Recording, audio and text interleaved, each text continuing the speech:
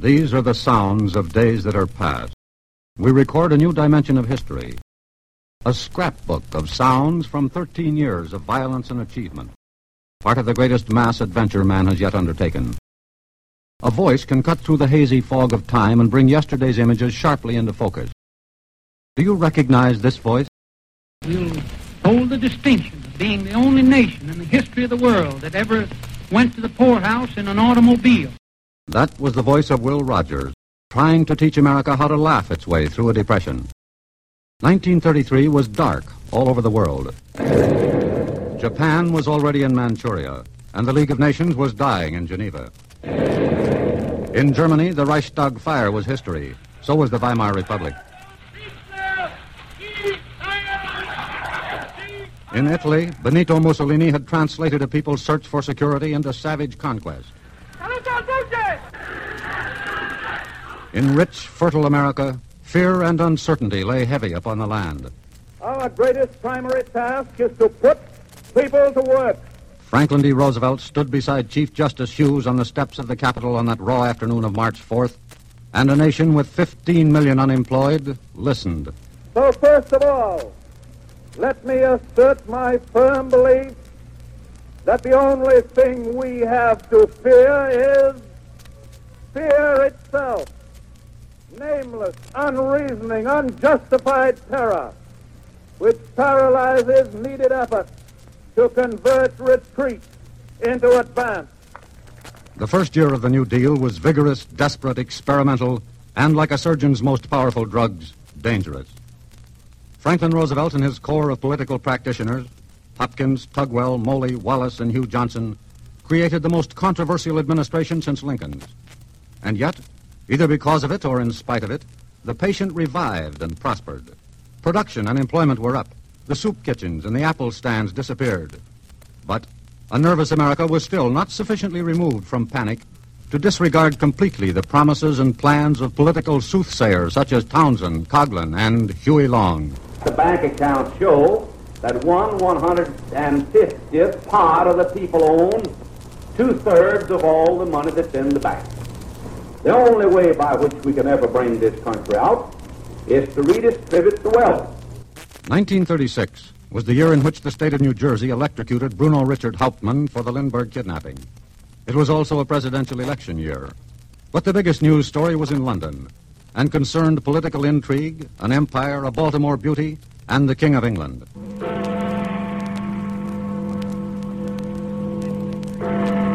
On the night of December 11th, as Big Ben tolled the hour, London cinemas were deserted, New York subways empty at their usual rush hour. In Eugene, Oregon, and Johannesburg, you could hear the world quiet down. This is Windsor Castle, His Royal Highness Prince Edward. At long last, I am able to say a few words of my own.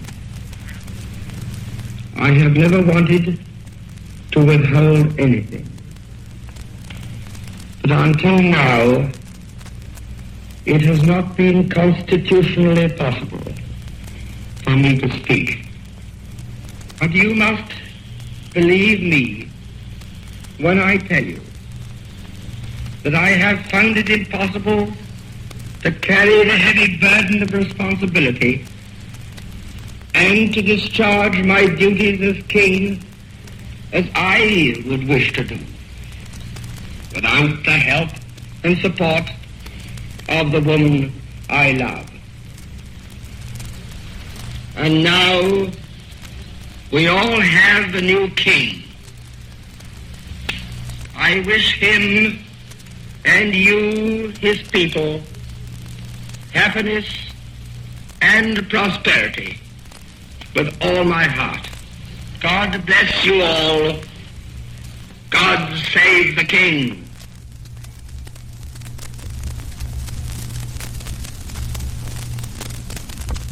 With the exception of the president, no one in American politics receives a larger paycheck than the mayor of the city of New York.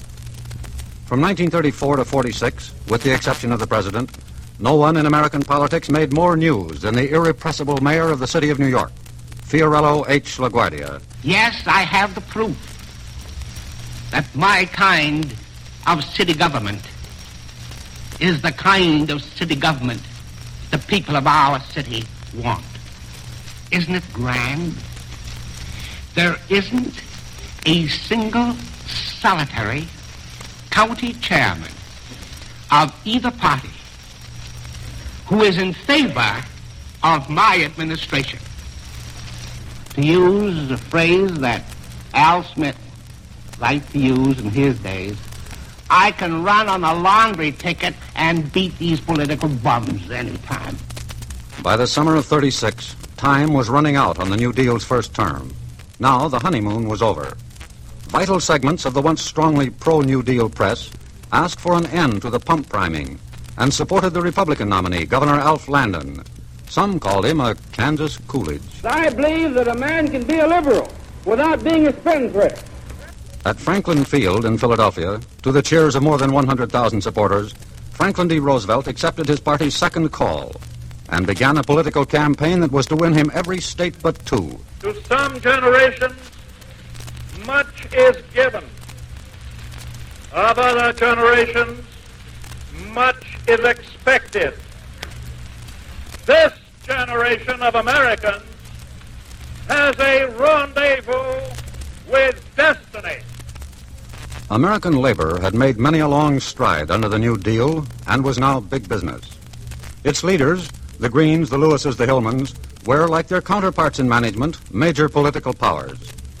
By 1935, John Llewellyn Lewis had increased the membership of his United Mine Workers to almost 500,000, had bolted the AFL and formed the CIO. And on Labor Day of 37, he laid the lash of his biblical oratory upon FDR. It was the climax of a row which had been seething since the Little Steel strike of early spring, when the president had turned to Tom Girdler and Lewis and, in a rare moment of petulance, said, "A plague on both your houses." John Llewellyn Lewis answered, "Labor, like Israel, has many sorrows. Its women weep for their fallen, and they lament for the future of the children of the race.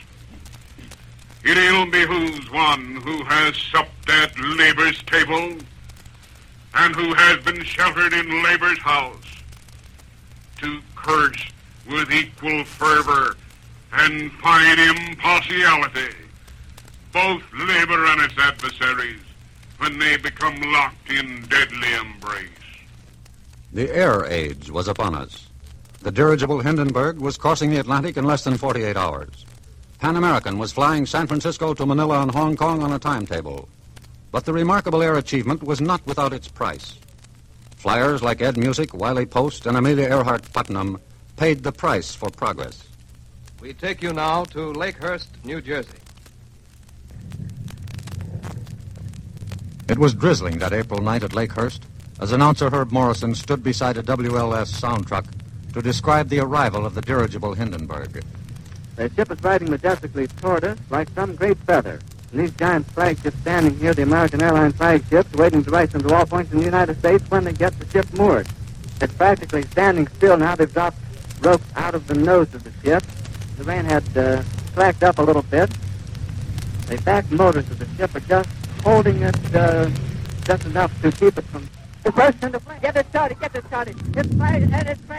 It's crashing terrible. Oh, my, get out of the way, please. It's bursting into flames, and it's falling on the mooring mast and all the folks between it. This is terrible. This is one of the worst catastrophes in the world. Oh, it's like 400 or 500 feet into the sky, and it's a terrific crash, ladies and gentlemen. It's smoke and it's flames now, and the flame is crashing to the ground, not quite to the mooring mast. Oh, the humanity and all the tragedy. This is Munich, Germany calling. The last 11th hour attempt to save the peace of Europe and avert a world war over the Sudetenland muddle has just begun here in Munich. 1938 was the year of crisis.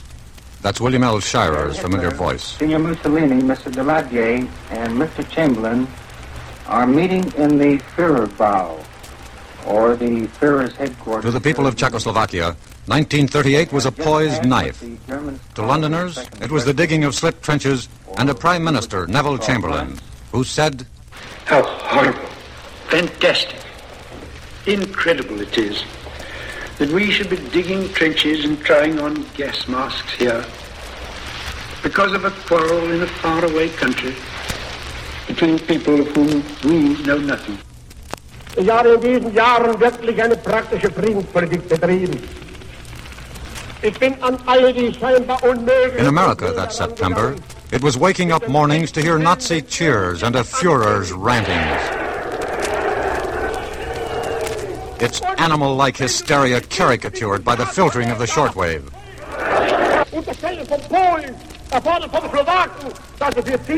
For 20 years, he said, German people in Czechoslovakia had to be traitors to their own cause because they were defenseless against Herr Beneš's persecution. Either Beneš will accept my offer and give the Germans in the Sudetenland freedom, or we will take it.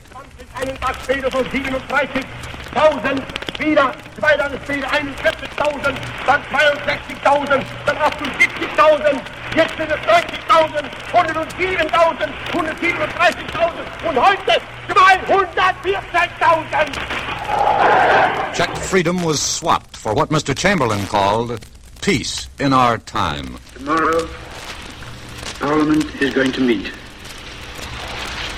and I shall be making a full statement of the events which have led up to the present anxious and critical situation. And first of all, I must say something to those who have written to my wife or myself in these last weeks to tell us of their gratitude for my efforts and to assure us of their prayers for my success. After my visits to Germany, I realized vividly how Herr Hitler feels that he must champion other Germans. He told me privately, and last night he repeated publicly, that after the Sudeten-German question is settled, that is the end of Germany's territorial claims in Europe. Weighing 193, wearing purple trunks, outstanding contender for heavyweight honors, the former heavyweight title holder, Max Schmeling.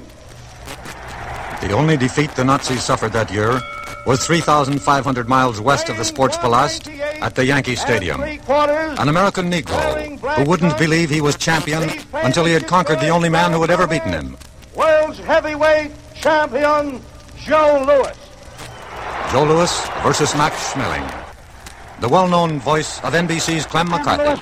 Right and left to the head, a left to the jaw, a right to the head, and Donovan is watching carefully. Lewis measures him, right to the body, a left up to the jaw, and Schmeling is down.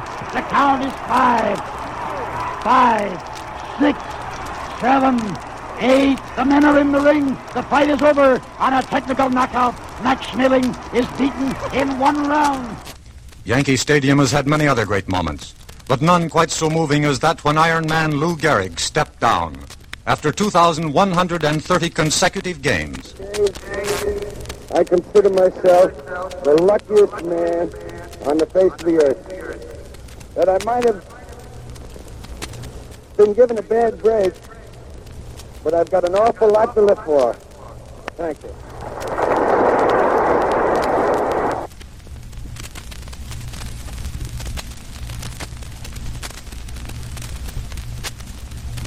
Great Britain went to war against Germany today, 25 years and 30 days from the time she entered the War of 1914 against the same enemy. France is expected to follow suit within the next few hours. The state of war came into existence... On September 3rd, 1939, a Labor Day America heard the calm, Midwestern accents of Elmer Davis tell them that the 20-year armistice was ended. Poland was first. Warszawo, z tobą zwycięstwo albo śmierć. Poland fell in exactly 26 days. Russia attacked Poland from the east, and that December struck Finland from the south. World's fairs closed for the season at Flushing Meadows and the Golden Gate, and the phony war opened for the season along the Maginot Line. Although a Paderewski concert for Polish relief could fill Carnegie Hall, America First rallies were packing Madison Square Garden. Lindbergh gave them the word. These wars in Europe are not wars in which our civilization is defending itself against some Asiatic intruder. There is no Genghis Khan or Xerxes marching against our Western nations. This is simply one more of those age-old struggles within our own family of nations. If we enter fighting for democracy abroad, we may end by losing it at home. That was Charles A. Lindbergh, the most idolized personality of the Roaring Twenties, who, like Wheeler, Nye, Fish, and the others, fought the administration's attempt to repeal the Embargo Act. There were others who thought differently and supported the president and the good gray judge, Mr. Secretary Hull. Among them, Stimson, Baruch, and Al Smith. Personally, I am not interested in the argument as to whether or not we should return to so-called established principles of international law. I am not a student of law, but I'm ready to defend the proposition that there is no respect for international law at this time. General Hugh Johnson, once the most powerful lieutenant in the New Deal, now one of its severest critics, said we were shooting craps with destiny. We are being bums rushed toward a fateful choice between immediate involvement in war by our own warlike acts or keeping out of war as long as we can. We are utterly, tragically unready for war or defense today. Many recent acts of ours are acts of war. They are a sort of reckless shooting craps with destiny for the stake of democracy. In the spring, the phony war was ended, and the world's glossary was extended to include Stuka, Panzer, Messerschmitt, Rommel, von Rundstedt, and Deutschland. The Blitzkrieg struck in the north. Denmark fell in 4 hours. Tyskerne I Oslo, men Norge vil fortsette kampen. Oslo in a day, Norway in 32. Quisling became a common noun. Nederland zal herrijzen. Wilhelmina's Holland overwhelmed in 5 days. Debout, Belgique. Défends ton sol. Leopold gave up the Flanders pocket after 18 days. June 4th, another kind of noun. Dunkirk, that will live as long as the English language. With 7 Nazi columns cutting deep into France, the Duce reached a decision. On this 10th day of June, 1940, the hand that held the dagger has struck it into the back of its neighbor. For on that 10th day of June, Benito Mussolini, already bulging with Ethiopia and Albania, declared war on France. Decisioni irrevocabili. La dichiarazione di guerra è già stata consegnata agli ambasciatori. Popolo italiano, corri alle armi e dimostra la tua tenacia.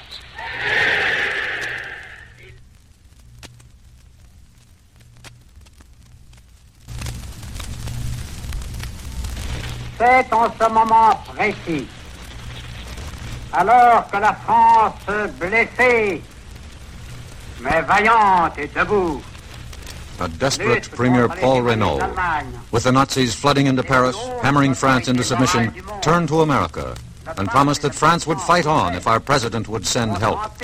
Our generals, he said, are commanding battalions. Send us waves of planes and we shall hurl back the invader. en même temps qu'au sentiment de la solidarité humaine. La France a traversé de plus rudes épreuves. C'est alors qu'elle a toujours étonné le monde. La France ne peut pas mourir. France will never die.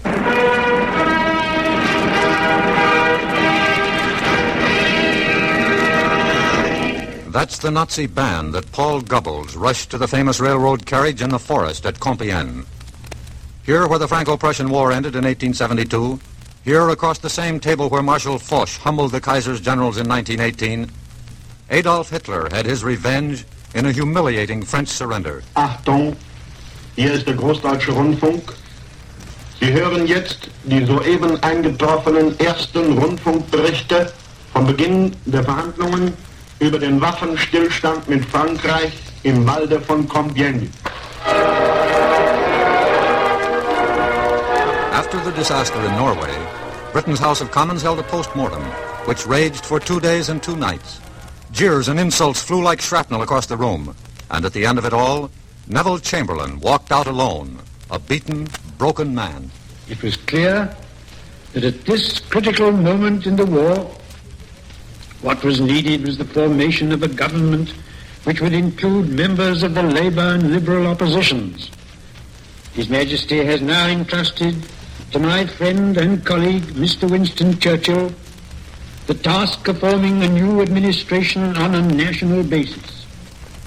I speak to you for the first time as Prime Minister in a solemn hour for the life of our country, of our empire, of our allies, and above all, of the cause of freedom. Winston Churchill offered nothing but blood, tears, sweat, and toil. For years, he sat in the House of Commons like the conscience of England, his warnings ignored, as the big clock above the Speaker's chair ticked off the wasted hours. Now the hour had come for him to mobilize the English language and send it into battle, a spearhead of hope for Britain and the world. We have joined together some of that Churchillian prose. It sustained, it lifted the hearts of an island people when they stood alone. Behind the armies and fleets of Britain and France gather a group of shattered states and bludgeoned great races, the Czechs, the Poles, the Norwegians, the Danes, the Dutch, the Belgians, upon all of whom the long night of barbarism will descend, unbroken even by a star of hope, unless we conquer, as conquer we must, as conquer we shall. June 18th. I can hear it now. What General Weygand has called the Battle of France is over. The Battle of Britain is about to begin. Hitler knows that he will have to break us in this island or lose the war. Let us therefore brace ourselves to our duty, and so bear ourselves that if the British Empire and its commonwealths last for 1,000 years, men will still say, this was their finest hour.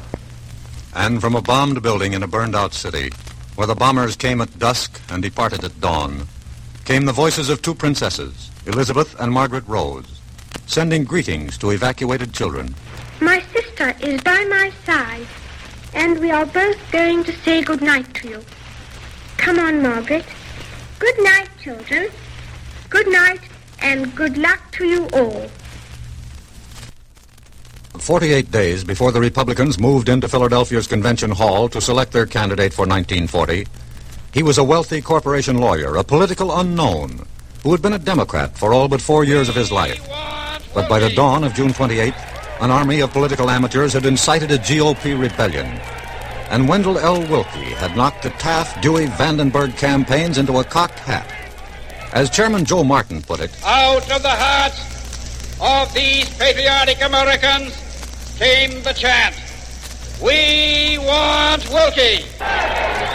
Willkie's hulking Midwestern frame, his shock of rumpled hair, his big gesturing hands were seen by millions of voters in 51 days and 18,000 miles of the most vigorous campaigning since Teddy Roosevelt. At Elwood, 200,000 fellow Hoosiers heard that hoarse yet vibrant voice accept the nomination. And I would also like to debate the question of the assumption by this president in seeking a third term of a greater public confidence than was accorded to our presidential giants, Washington, Jefferson, Jackson, Lincoln, Theodore Roosevelt, and Woodrow Wilson. I accept the nomination of the Republican Party for president on stage. But I say this too, in the pursuit of that goal, I shall not lead you down the easy road. I shall lead you down the road of sacrifice and of service to your country. More Americans cast their ballot for Willkie than for any Republican candidate in history. 22 million. But he was stacked up against the most successful vote-getter of them all. I've had a glorious day here in New England. During this campaign, FDR coined one of his favorite slogans. I still remember He is one of that great historic trio which has voted consistently against every measure for the relief of agriculture, modern, foreign, and fish. Adolf Hitler held the continent. Britain braced itself, endured its ordeal by fire and blast, and new hope came from the New World. We must be the great arsenal of democracy. For us, this is an emergency as serious as war itself. And when Wilkie went abroad to see for himself, he carried a message to Churchill. The other day, President Roosevelt gave his opponent in the late presidential election a letter of introduction to me. And in it he wrote out a verse in his own handwriting from Longfellow. Sail on, O ship of state. Sail on, O Union strong and great. Humanity with all its fears, with all the hopes of future years, is hanging breathless on thy fate. What is the answer that I shall give in your name to this great man? Give us the tools, and we will finish the job. Now there was an embargo on scrap iron shipments to Japan. A month later, Lend-Lease was law. And 9 months later, the Atlantic Charter was born off the Newfoundland banks. Where were you on the afternoon of December 7th, 1941? If your name is Michel Piastro, you were at Carnegie Hall tightening the strings of your violin for the Sunday afternoon performance. If you are Gerald Nye, you were addressing 2,200 America Firsters in Pittsburgh. If your name is Saburo Caruso, you are waiting in the outer office of Cordell Hull. If you are a sailor named Thomas at a place called Pearl Harbor, you and 2,116 of your buddies will be dead when the day is done.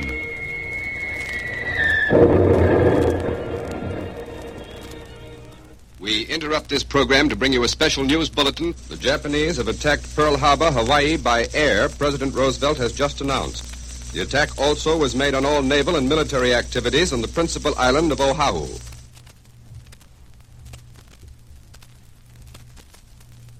The President of the United States. If your name is Sam Rayburn, you lift your gavel and rap for order as a joint session of senators and representatives, many of them bitter foes of the man on the rostrum, cheer him madly because, like most Americans, they are angry, frightened, and confused. And he is the President of the United States. Yesterday, December 7th, 1941, a date which will live in infamy. The United States of America was suddenly and deliberately attacked by naval and air forces of the Empire of Japan. The attack yesterday on the Hawaiian Islands has caused severe damage to American naval and military forces. I regret to tell you that very many American lives have been lost. With confidence in our armed forces, with the unbounding determination of our people, we will gain the inevitable triumph, so help us God. If you were in Manila that night or in Singapore or London, you know the terror of that sound. You know it can never be imitated. It is the shimmering wail of 100 sirens bouncing off the echo chambers which are a bombed city's dead buildings and deserted docks. If you were on Bataan that night, or the Burma Road 3 months later, or Guadalcanal a year later, you know that when a howitzer shell explodes, the jungle screams back. From Rayburn's gavel to the warning signal of the D-Day Armada, our glossary of war words reached round the globe and back again. Corregidor and Sevastopol, Strobing and Wainwright and HMS Prince of Wales, Sidi Barrani and the Irrawaddy, Archangel and Bizerta and the Macassar Straits, Flak Happy, Radar, Spitfire, the Bazooka and the Molotov cocktail, Schweinfurt, Ploesti, Dieppe, Ascension, the Kasserine Pass, and Hill 609. M1, JU-88, APO-885, OSS, and Jig Easy Sugar Queen. The Pripyat Marshes, the Lido Road, the Slat, the Hump, the Repel Depots, the Piccadilly Commandos, and a beach called Anzio. The Memphis Belle, Geronimo, Wild Bull, the Fighting Lady, and the ceremonious pealing of Big Ben. The discordant bong of our little Liberty Bell on D-Day. This is Supreme Headquarters, Allied Expeditionary Force. And a man from Kansas with a message half the world had prayed for. General Dwight D. Eisenhower. People of Western Europe. A landing was made this morning on the coast of France by troops of the Allied Expeditionary Force. This landing is part of the concerted United Nations plan for the liberation of Europe, made in conjunction with our great Russian allies. And the liberation, like the message that signaled it, came in many tongues. The French of Charles de Gaulle. La bataille suprême est engagée. Après tant de combats, de fureur, de douleur, voici venu le choc décisif. And a Polish foreign minister in exile. Żołnierze, lotnicy, marynarze Polacy. Wkraczamy w decydującą fazę generalnej rozgrywki i porachunku z Niemcami. Those who were there say King Haakon wept as he spoke to Norway. Landsmenn, som led i den store strategiske plan, som har taget sigte på frigjøring av Europas undertrykte folk. And there were messages from the Dutch, the Danes, the Luxembourgers, and the Belgians. Mes chers compatriotes, les opérations préliminaires pour la libération de l'Europe ont commencé. I call upon all who love freedom to stand with us now. Together we shall achieve victory.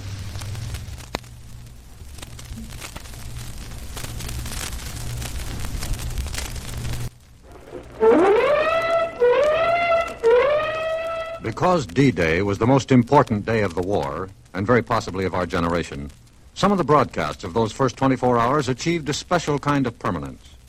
One of these originated on the headquarters ship Ancon, just off the French coast. Your reporter, George Hicks of the ABC. Our own ship has just gave its warning whistles, and now flak is coming up in the sky.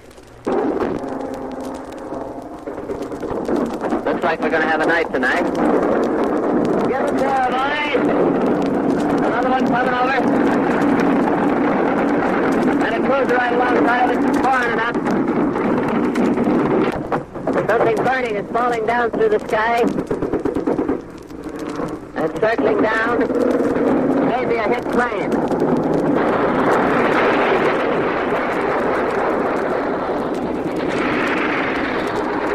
They got one.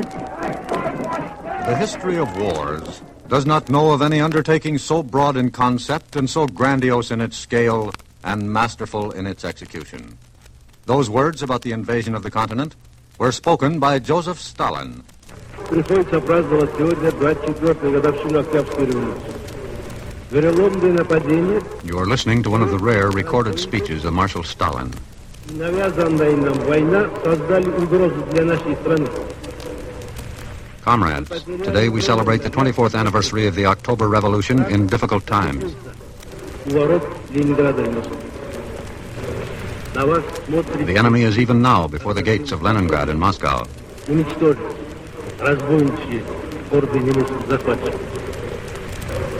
Long live our glorious motherland. Under the banner of Lenin, onward to victory. Наша славная Родина, ее свобода, ее независимость. Под знаменем Ленина, вперед, победа! The Soviet Union, invaded by Hitler in June of 41, fought where it could, retreated, scorched its earth, held the line from Lake Ladoga to the Black Sea, and in so doing won the respect of the world. By the summer of 44, the Ukrainian Fourth Army was in the Carpathians, the American First 5 miles inside Germany, the British Second in Holland at Arnhem, the Marines, the Army, and the Seabees in the Marianas. And by October, the American Sixth was back in the Philippines. At home, people worked and waited and watched the political battle. These Republican leaders have not been content with attacks. on me, or on my wife, or on my sons.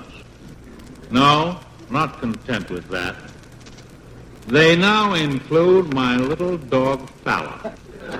Franklin Roosevelt versus Thomas Dewey. This is a campaign against an administration which was conceived in defeatism, which failed for 8 straight years to restore our domestic economy, which has been the most wasteful, extravagant, and incompetent administration in the history of the nation, and worst of all, one which has lost faith in itself and in the American people. On the 20th day of January, 45, Franklin Roosevelt took his 4th oath of office. Bastogne and the Bulge were history now. MacArthur was ashore at Luzon on Lingayen Gulf and striking for Manila.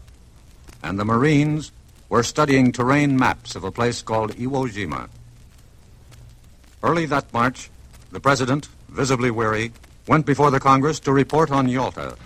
I hope that you will pardon me for an unusual posture of sitting down during the presentation of what I want to say. But I know that you will realize that it makes it a lot easier for me in not having to carry about 10 pounds of steel around on the bottom of my legs, and also because of the fact that I have just completed a 14,000-mile trip. Speaking in all frankness, the question of whether it is entirely fruitful lies to a great extent in your hands.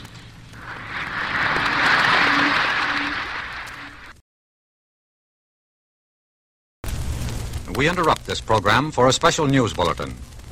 That's radio's way of shouting extra, as John Daly did late that April afternoon. Wilderness Road. Adventure on the American frontier with the Weston family and Daniel Boone in the exciting days following the American Revolution. We interrupt this program to bring you a special news bulletin from CBS World News. A press association has just announced that President Roosevelt is dead. The president died of a cerebral hemorrhage. All we know so far is that the president died at Warm Springs in Georgia. If you were one of those who loved FDR, and there were many, or if you were one of those who hated him, and there were many, that flash from Warm Springs was as personal as a body blow or a wire from the War Department.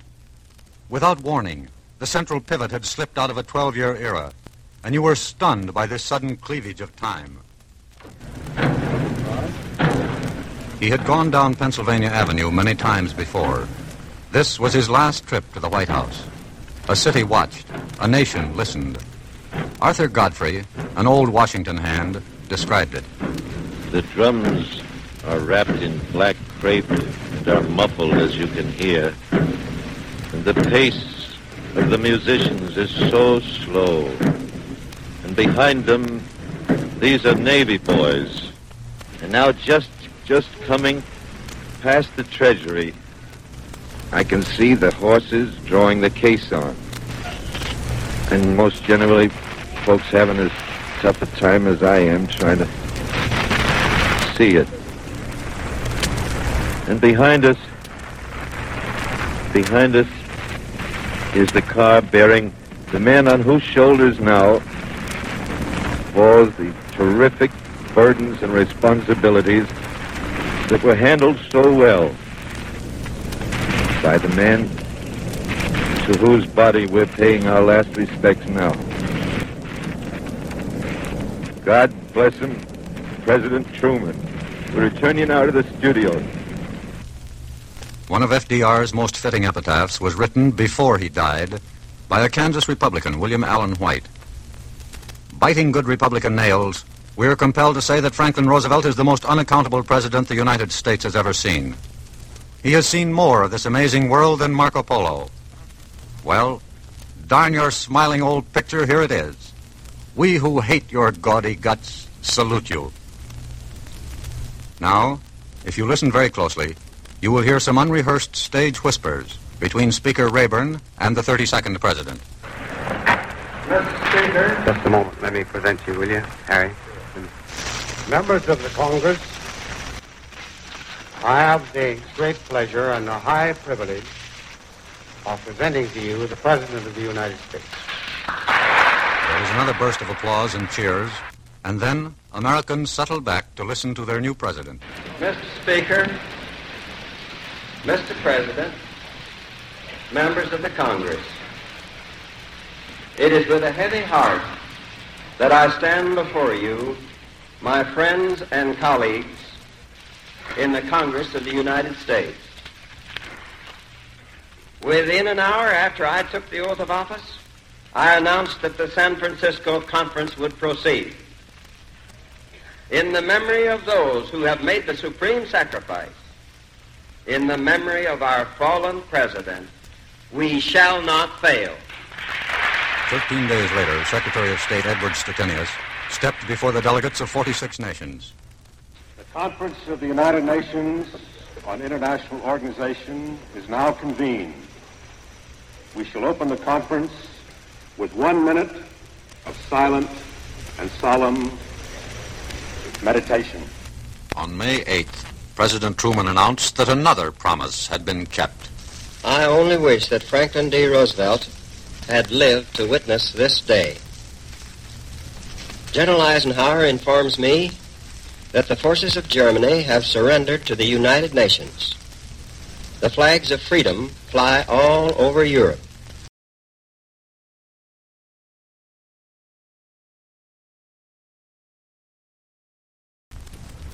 In the days just prior to VE Day, Allied divisions in Germany began meeting the most extreme victims of fascism. Out of death factories there began to emerge the living, stumbling ghosts of Buchenwald, Dachau, and Belsen. And a new set of initials joined our language, DPs. Albert Einstein, German refugee, class of 33, Enrico Fermi, Italian exile, class of 38, might well have been among them, and we might have lost the Battle of the Atomic Scientists, which had its climax on the island of Tinian on August 6th, 45. Now you are at the world's largest airfield on Tinian in the Marianas. The voice you hear is that of Chaplain William Downey, who stood amongst the target charts, the escape kits, and the stale coffee, and said a prayer for the Enola Gay and civilization. We pray thee that the end of the war may come soon, and that once more we may know peace on earth. May the men who fly this night be kept safe in thy care, and may they be returned safely to us. We shall go forward, trusting in thee, knowing that we are in thy care now and forever. In the name of Jesus Christ, amen. The bomb run lasted 4 minutes. The bomb went away at 9:15.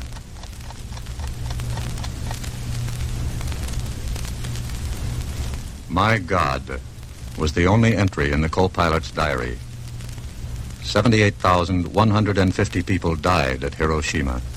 Ladies and gentlemen, the President of the United States. The world will note that the first atomic bomb was dropped on Hiroshima, a military base. We won the race of discovery against the Germans.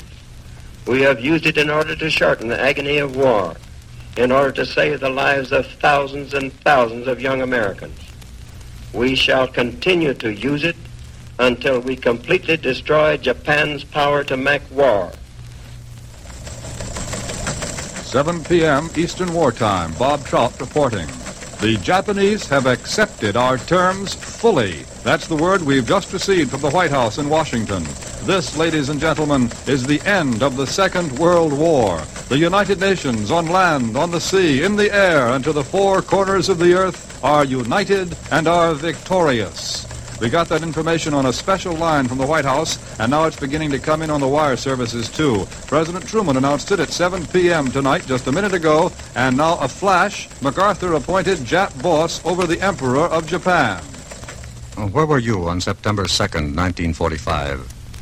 If you were Jonathan Wainwright, you were on the crowded, heavy decks of the battleship Missouri in Tokyo Bay, listening to an old comrade call your name. Will General Wainwright and General Percival step forward and accompany me while I sign? If your name was Douglas MacArthur, you have kept the date made 3,000 miles and 4 years ago. Let us pray that peace be now restored to the world, and that God will preserve it always. These proceedings are closed. At the historic instant, when the first atomic bomb seemed to charge out of the bowels of the earth, Professor George Kistiakowsky remarked, "I am sure that on doomsday, in the last millisecond, the last man on earth will see what we have just seen." In direct contrast, William Lawrence of the New York Times felt as though he were present at the dawn of creation when the Lord said, "Let there be light." If the universe is as many millions years old as we think it is, our crowded little era of 13 years is but an instant of yesterday when it is past. 1933's unemployment, September at Munich, that June 10th at Lidice, December 7th at Pearl Harbor, 9/15 over Hiroshima, were all part of the identical moment. The one question remaining then, was it 23:59 o'clock or 00:01?